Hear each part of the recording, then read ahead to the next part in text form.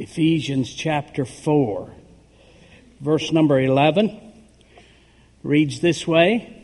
I'm reading out of the New Living Translation. How many of you brought a Bible, a phone with a Bible on it, iPad? Everybody's got something? Good. Ephesians chapter 4, verse 11 says, "Now these are the gifts Christ gave to the church." What gifts did you give to the church? Jesus. The apostles, the prophets, the evangelists, and the pastors and teachers. And what do? Their responsibility is to equip God's people to do His work and build up the church, the body of Christ. This will continue until we all come to such unity in our faith and knowledge of God's Son that we will be mature in the Lord, measuring up to the full and complete standard of Christ. Verse 14. Then we will no longer be immature like children. We won't be tossed and blown about by every wind of new teaching. We will not be influenced when people try to trick us with lies that are so clever they sound like the truth. Instead, we will speak the truth in love, growing in every way more and more like Christ. Now notice what he says there, that we are to grow in every way more and more like Christ, who is the head of His body, the church. He makes the whole body fit together perfectly. As each part does its own special works, it helps the other parts, what? Grow, so that the whole body is healthy and growing and full of love. On Sunday mornings, we have been talking about should be our goal for 2020, and that is simply to grow. We want to grow in 2020. Listen to this. Remaining neutral in life is not profitable. Remaining in neutral in life is not profitable. Nothing in life remains the same. Likewise, we cannot remain neutral, spirit, soul, or body. When we become indifferent and are not moving forward, in reality, we're going backward and we're setting ourselves up for destruction. Studies have shown that people who retire with the goal of doing nothing remain less healthy than they were when they were working. In fact, gerontologists now refer to the retirement years as the third age of your life. But rather than taking it easy, they say at that time it's time to cultivate interest and activities similar to those when you were working. Pastor Gary, you can't sit at home all day and do nothing. I know that's what you thought, but I didn't tell you that was wrong. This gerontologist says if you think that retirement, Pastor Gary, is the time to put your feet up and stay at home and watch TV, everything will go downhill. You need to exercise your mind and strengthen your body, says Carolyn Dean, director of the Nutritional Magnesium Association. Slowing down, listen to what it says, slowing down can lead to gradual functional decline. So gradual that you might not even notice it. Activities we take for granted, from walking up a flight of stairs, babysitting your grandkids, or picking up something off the floor, will become more difficult if we don't stay active. So in other words, stop telling me I paid my dues, I ain't doing nothing. We're gonna come to your funeral soon, according to Carolyn Dean. So if you want to live a long life, sign up here at the church for activity. I promise you, you'll live a lot longer than if you did sitting at home watching Jerry Springer. I promise you. The same holds true spiritually. If we're not intentional in our spiritual growth, we are setting ourselves up for a fall and don't even realize it until crisis comes. And crisis is going to come. It rains on the just and the unjust, good people and bad people. Life hits them square in the face. In fact, let me prove it to you. Turn with me to Matthew chapter 7. Matthew chapter 7, verse number 24. Notice what it says. Therefore, everyone who hears these words of mine and puts them into practice, if you hear God's word and do God's word, put it into practice, you're like a wise man who built his house upon the rock. The rain came down, the streams rose, and the winds blew and beat against the house. Yet the house did not fall because its foundation was upon the rock. But everyone who hears these words of mine and does not put them into practice, who just sits around and doesn't grow spiritually, is like a foolish man who built his house upon the sand. The rain came down, the streams rose, and the winds blew and beat against the house, and it fell with a great crash. See, if we're not growing in every way, we are setting ourselves up for destruction when crises hits, and crises hits every one of our lives. Remaining in neutral in life is not profitable. Now, on Sunday mornings, we've looked at a couple of practical principles. Number one, growing and developing is a natural and normal process of life. Our children grow, our animals grow, we want our income to grow. So growing and developing should be a natural and normal process of life. And then the second principle is this: growth doesn't happen accidentally. For growth to occur in every area of your life, intentional actions are required on our part. Physically, to grow properly physically, we need to have proper nutrition and activity. To grow proper emotionally, we must have proper boundaries and influences. To grow proper financially, we've got to have proper stewardship. Listen, it doesn't make any difference how much you get paid. If you don't learn to steward what you get, you're going to be broke. And to grow spiritually, we must have proper instruction in God's Word and mature spiritual influencers in our life. So let's talk about the growing spiritually. The last 2 weeks we've looked at growing spiritually or growing in our faith. And this is what I shared with us. The goal of Christianity is not just to get saved. See, a lot of people say, well, I got my friends saved and that's really all I need to do. The goal of Christianity is not just to get saved, born again, or redeemed. That is not the goal. That is the beginning. The goal of Christianity is to be conformed to the image of Christ in our spirit, soul, and body. Look at Romans chapter 8, verse 29. Look over at Romans chapter 8, verse number 29, the New Living Translation. For God knew His people in advance, and He chose them. Notice what He did. God knew His people in advance, and He chose them to do what? Become like His Son. See, the goal is not just to introduce people to Christ. The goal of Christianity is to cause people to become like Jesus Christ. God knew His people in advance, and He chose them to become like His Son. I hear this often. People will say to me, well, I can't do that. I'm not Jesus. Well, the goal in our life is to be like Jesus.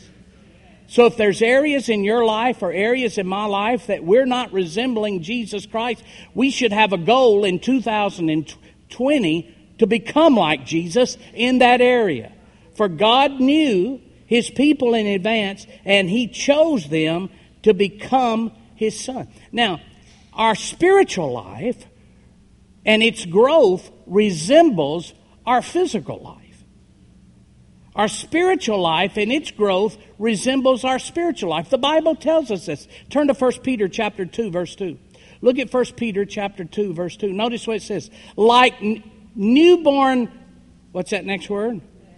Babies, you must crave pure spiritual milk so that you will grow until a full experience of salvation. Notice the Bible says that when we first get saved, we're spiritual babies. And then go back to Ephesians chapter 4, verse 11. These are the gifts God gave to the church: apostles, prophets, evangelists, pastors, teachers. Their responsibility is to equip God's people to do His work, build up the church, that we will continue until we come to such unity in the faith and knowledge of God's Son that we will be mature in the Lord, that we, verse 14, that we will no longer be immature like children. So notice we are first called babies, spiritually, and then we're called children. And then he said that we will no longer be immature like children. We won't be tossed and blown about by every wind of teaching. We will not be influenced when people try to trick us with lies so clever they sound like the truth. Instead, we will speak the truth in love, growing up in every way more and more like Christ, who is the head of the body, the church. So in those two sections of Scriptures, the Bible calls Christians spiritual babies. The Bible calls Christians immature like children. And the Bible calls Christians mature like adults. So our spiritual growth mirrors our physical growth. We start out as babies, we become children, and then we grow up to be mature. And the Apostle Paul says we are to grow, we should have a goal to grow in every way like Christ. More and more like Christ. So, 2020. We just finished the first month of 2020. Can you believe that? Have you identified an area in your life spiritually that you need to work on? Have you identified an area in your life spiritually that you need to work on? I want to encourage you to have a goal this year to grow in that area. Because I promise you, your weak link is where Satan's going to hit you in 2020. Because it rains on the just and the unjust. Now, a moment ago, I shared this principle with you.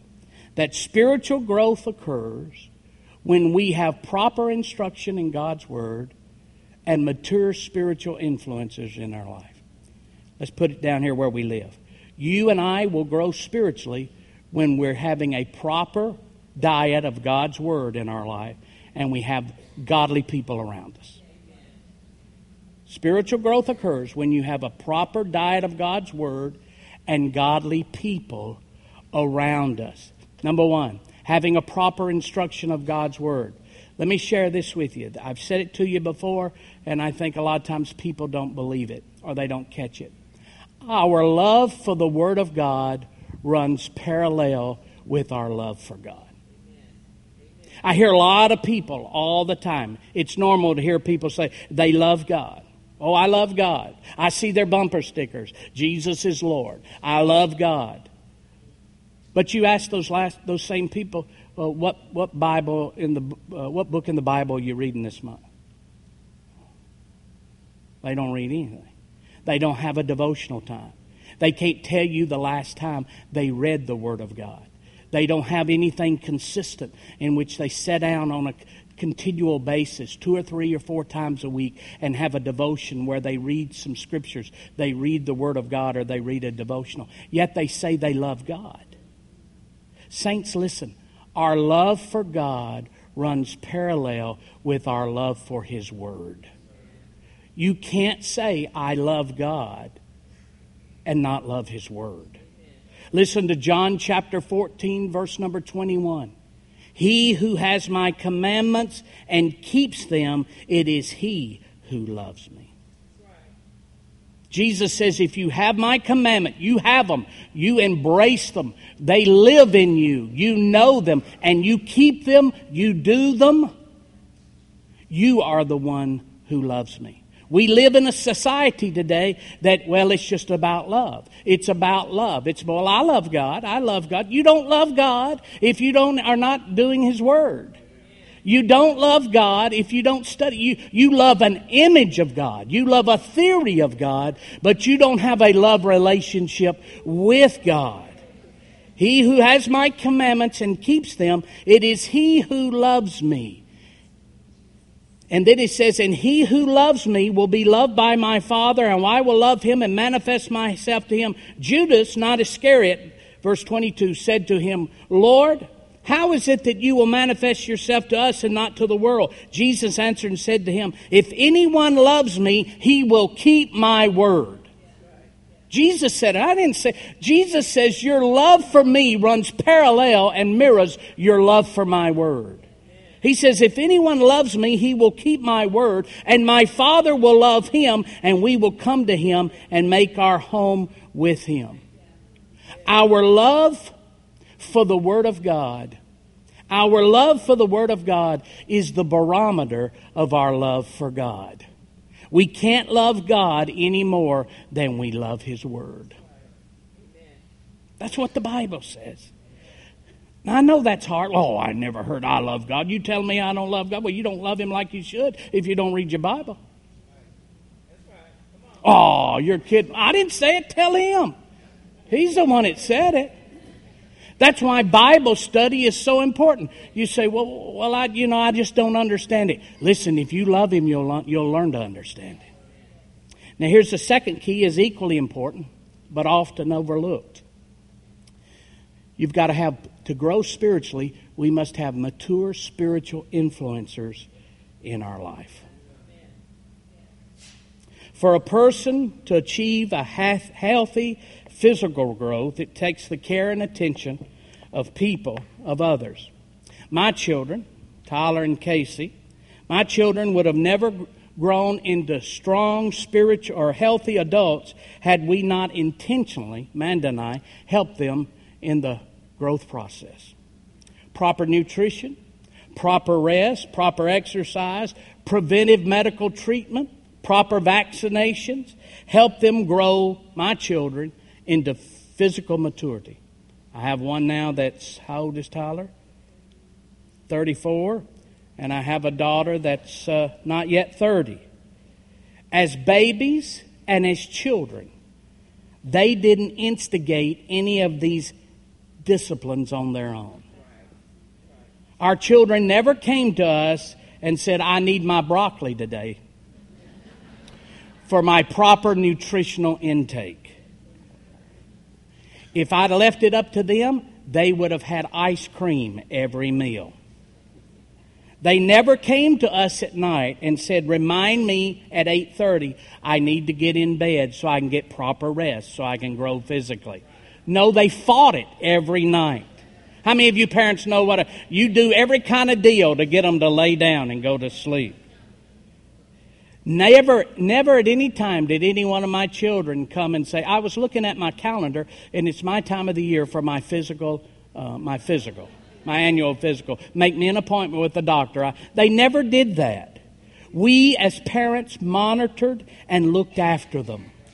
We kept an eye on what they ate and the rest they received. We made sure they had annual medical physicals. Why? Because babies and children cannot grow properly without assistance. How many know what I'm talking about is the truth?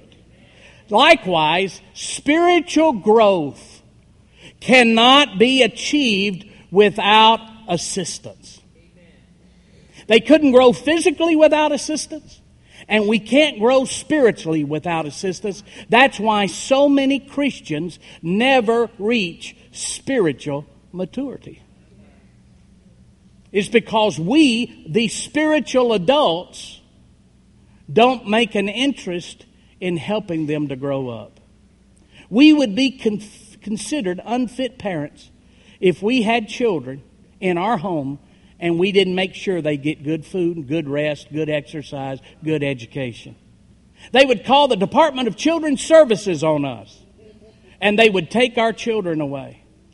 And that's the reason so many churches are not growing today and people are leaving by the thousands, is because you got the spiritual adults taking all the bottles, and there's no place or no food for the babies to grow. This thing is not rocket science. It's not rocket science. We know that witnessing to the unsaved and getting them saved is important. Look at Mark chapter 16. Mark chapter 16. Notice what it says.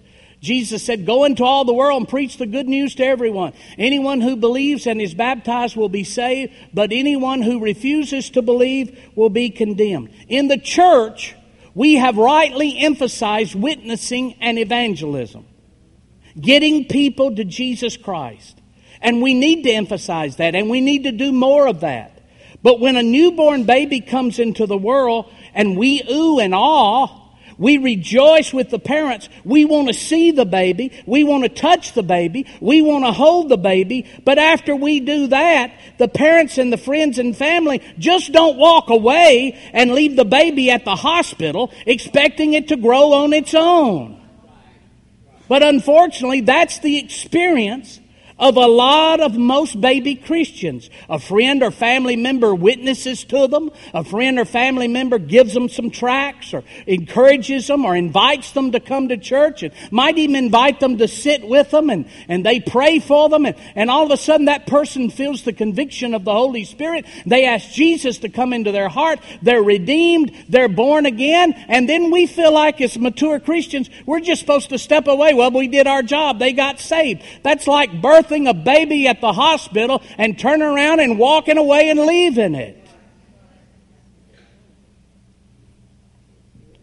The discipleship process, the discipleship growth process begins immediately following the born-again experience.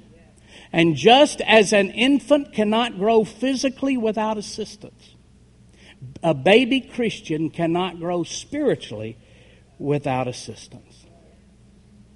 That's the reason so many people start their life of faith with celebration and excitement, but never reach a level of spiritual maturity. It's because the body of Christ has forfeited its responsibility to help them grow in faith. Do you know, every one of us in this room that are born again, we have a responsibility to help disciple somebody in their faith. Don't be marching against abortion clinics if you're not involved in discipling a spiritual baby in their life of faith. Hear me?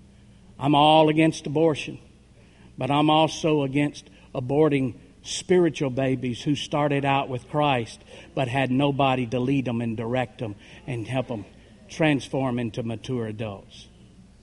For some reason, we think if we get saved in America, in the American church, we get saved, we get people saved, and then all of a sudden we get them saved, we witness to them about Jesus, we get them saved, and then we turn the attention back on us.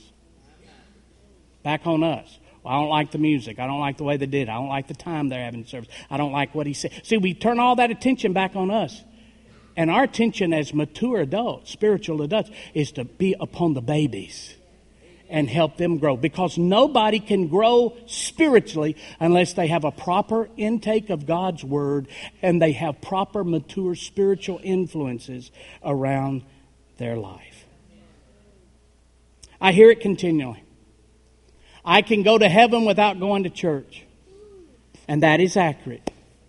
You don't have to go to church to get into heaven.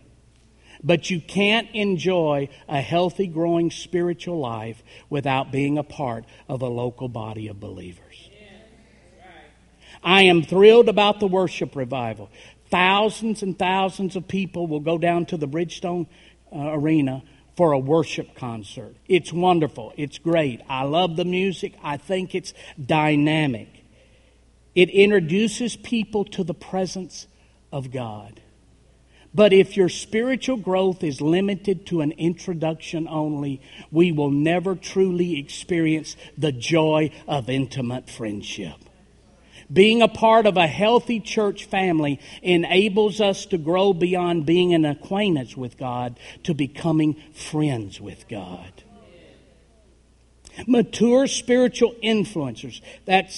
And listen to this. Why is it so important to have mature spiritual influencers around us? Because mature spiritual influencers have authority in prayer to move me forward in my spiritual growth. I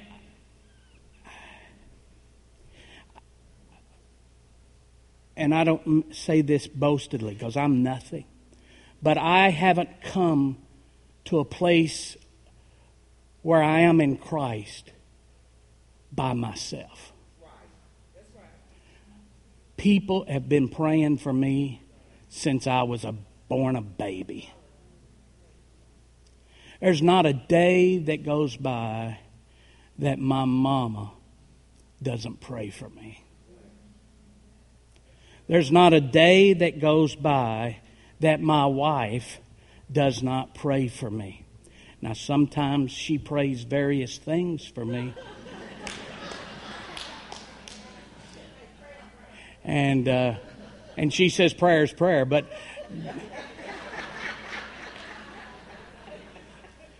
I thank God for a mama's prayer on those days.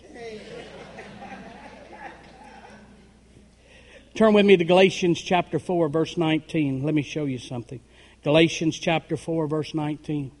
Paul's talking to Christians at Galatia. He had founded this church. He had gone to that region in Thessalonica and Galatia. He'd gone to that region and he had preached the gospel and people got saved. He witnessed to them and people got saved. So he brought them in. He birthed babies. He birthed spiritual babies because of his ministry. And then he writes back to them in Galatians 4:19. He says, "My little children, of whom I travail in birth again, until Christ be formed in you." Now, he'd already got them saved. Notice what he says. "My little children, of whom I travail in birth again." In other words, he had already got them saved.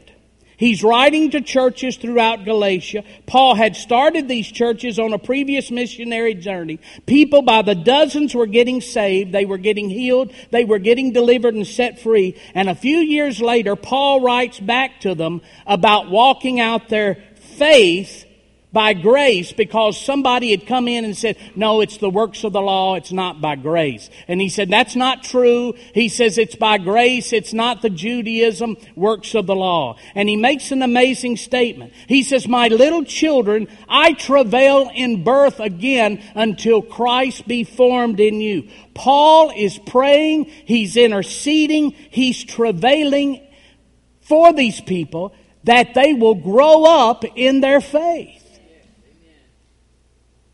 He's praying. He's interceding. See, mature spiritual influencers around your life and my life have authority in prayer to move you forward. That's why you just don't hang out with anybody. You and I cannot grow spiritually if all we hang out with is people at the bar. Well, Jesus went to the bar. I hear that all the time. Well, Jesus went to the bar. Yeah, but he hung out with the disciples more than he hung out with people at the bar. He visited the bar to get the people in the bar saved and born again. But he didn't hang out there. See, we want it all. We want to party with the party crowd, but then we want to be spiritual with the spiritual crowd. And you can't do both. Now, don't get mad at me and don't go to New Vision now because I preach this.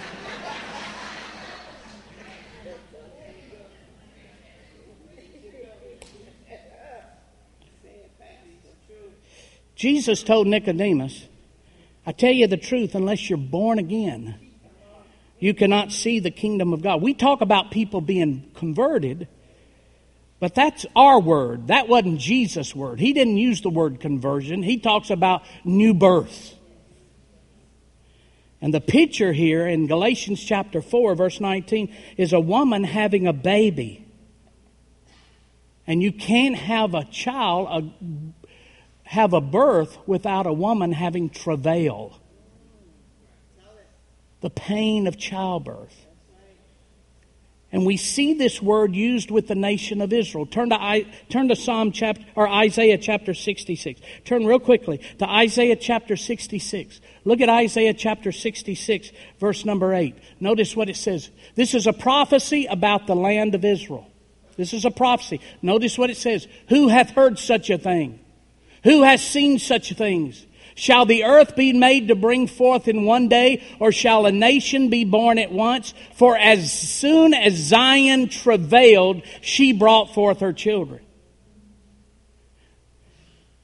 In May of 1948, the nation of Israel, which had tried to be wiped off the face of the earth by Hitler. They had gone through travail. No nation, no group of people has suffered like the nation of Israel. No group of people have gone through the pain and heartbreak and destruction influences against them like the people of Israel, like the Jews. And the Bible says that after Zion travailed, after they went through their pain and suffering, she brought forth her children. That's talking about the nation of Israel, literally, but it also has a spiritual application for the church of the Lord Jesus Christ. That's why the prophet said, if my people who are called by my name shall humble themselves and pray and seek my face and turn from their wicked ways, then I will hear from heaven, will forgive their sin and heal their land. See, spiritual influencers have power and authority in prayer to move you forward. But it takes somebody loving people enough to travail in prayer for them. This is not a casual, God bless them, and go on down the road. This is a travailing. As soon as Israel travailed, she brought forth her children. Paul said, I travail in birth for you again in prayer so that Christ can be formed in you. See, we pray for people all the time to get saved. But then after they get saved, we think our job's over. Paul said, no, you got to keep praying that Christ will be formed in them. The best thing you can do for your son, your daughter, your grandchildren, parent, grandparent, is pray every day that Christ will be formed in them. Christ will be formed in them. In 1857, America went through its worst depression prior to the Great Depression of the early 20th century. Millions of Americans were without work and seemingly without hope. Things were especially bad in big cities. Jeremiah Lanphier was a lay missionary who worked for the North Dutch Reformed Church in New York City. In September of 1857, Lanphier invited businessmen from all over New York to come to North Dutch Church for 1 hour during their prayer break every Wednesday to do nothing but pray for revival. By January 1858, similar prayer meetings were being held at churches all over New York City. Some churches were even hosting daily prayer meetings during their lunch hour. The New York prayer meetings inspired similar prayer movements in other cities like Philadelphia and Cincinnati and Charleston, South Carolina. By the time the revival ebbed in the fall of 1858, around 1 million Americans had converted and joined churches. Almost all of them lived in big cities. Then between 1859 and 1861, the prayer revival spread to the British Isles, where it is estimated another 1 million people were converted. Because of the rise of the modern missions movement in the previous generation, the prayer revival also spread to parts of Africa, the Pacific Islands, and the East Indies. It was a global revival started by a lay minister who just had a heart to pray for his city.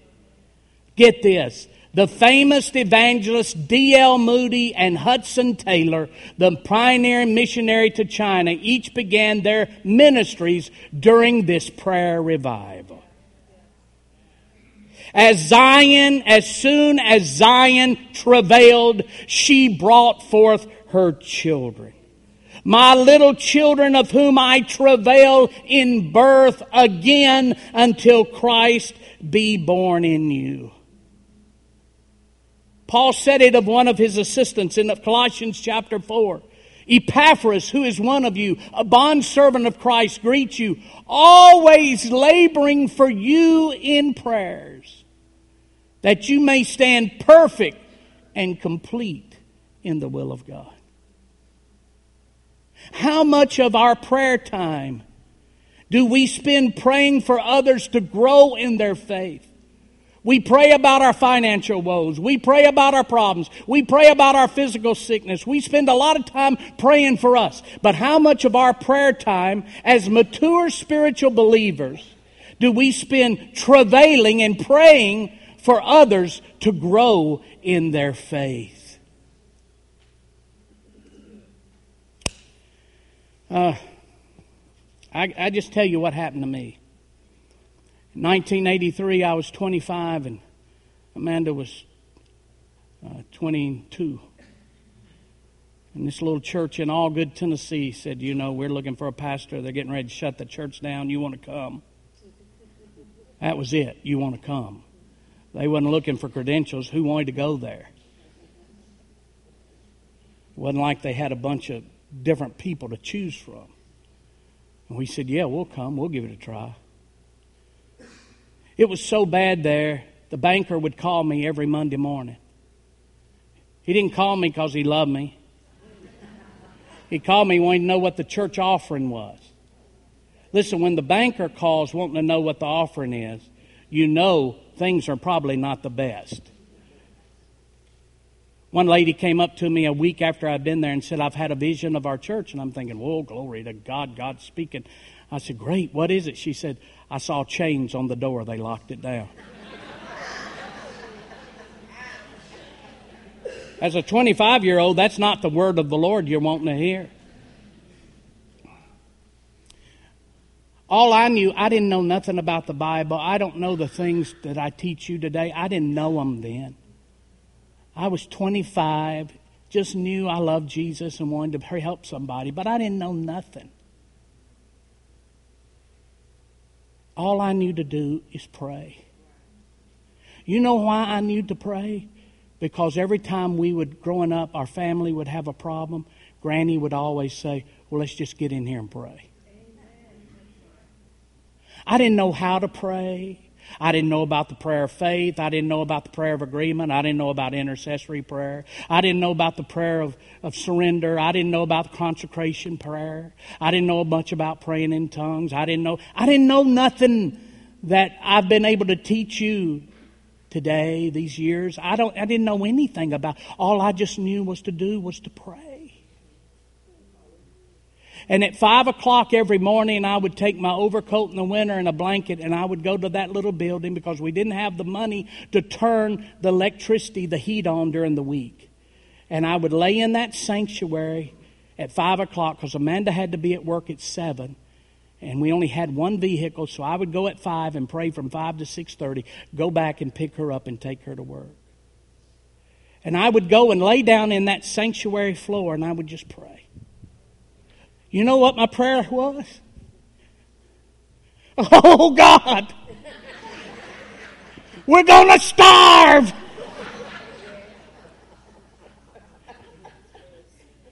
We're going under. The bank's calling.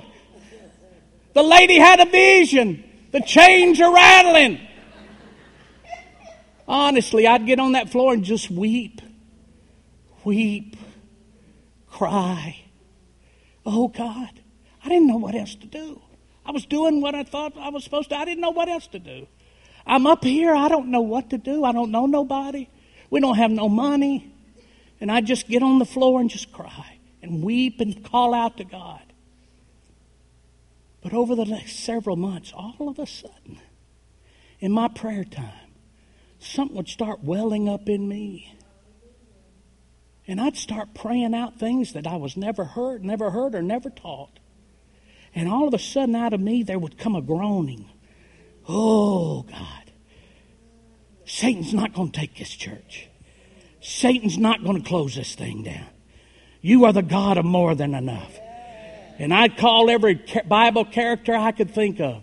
You did it for David. You did it for Joseph. You did it for Samuel. You did it for Daniel and the lions did. And just a groaning. And sometimes I'd get to praying and it wouldn't be in English, and groans and praying in tongues would come out of me. And then over a period of months, things started breaking. Changes started taking place. People started coming in till that church became the largest church in the whole county. And it wasn't because of my smarts, because I didn't know nothing. It wasn't because of my intellect, because I didn't have it. It wasn't because I was connected to a big family in the church, because we were airdropped in there and didn't know nobody. It was just simply because Christ was being formed through travail. See, when you pray for people to be conformed to the image of Christ, you are moving them spiritually toward maturity. We can send them to a conference. We can send them to a class. We can enroll them in this training. And all of that's wonderful and great. But it doesn't take the place of travailing in birth and prayer till Christ is formed. Who are you travailing for? Who are you travailing for? Who has God put upon your heart that God says they are immature in their faith? You might be frustrated with them. Other people are frustrated with them. They're fed up with them. They just need somebody because they're nothing but a baby. They can't do it on their own. They can't grow on their own. They just need somebody to pray and travail and intercede for them that they'll grow up spiritually. Who is on your radar? Many of our children and many of our grandchildren and many of our friends that used to sit by us in church are no longer in church. They're not in church today. It's not because they're bad people. It's not because they don't love God. It's because somebody didn't pray them through to grow up. And Satan took advantage of their immaturity and their youth. Growing spiritually. You need the instruction in God's Word, and you need proper spiritual influencers around your life. Stand with me, would you?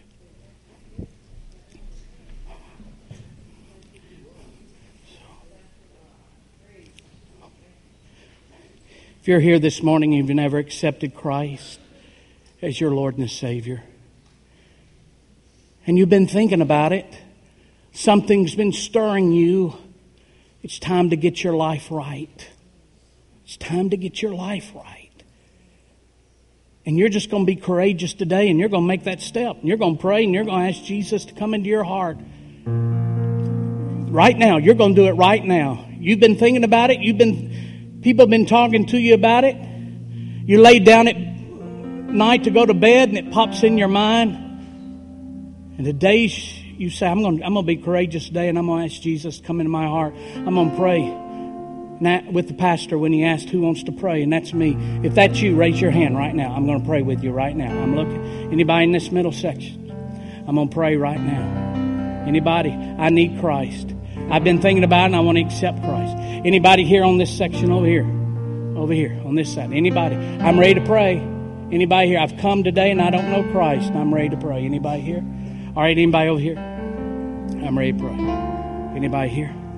All right, I'm assuming then that everybody here knows Christ. Then I want anybody here got somebody that's popped in your mind that's immature in their faith, and you're going to pray for them this week. Raise your hand. Anybody over here? Anybody here? Okay, all right. All right, let's help people grow. If we're not have people bringing people, we can help people grow in their faith. Amen.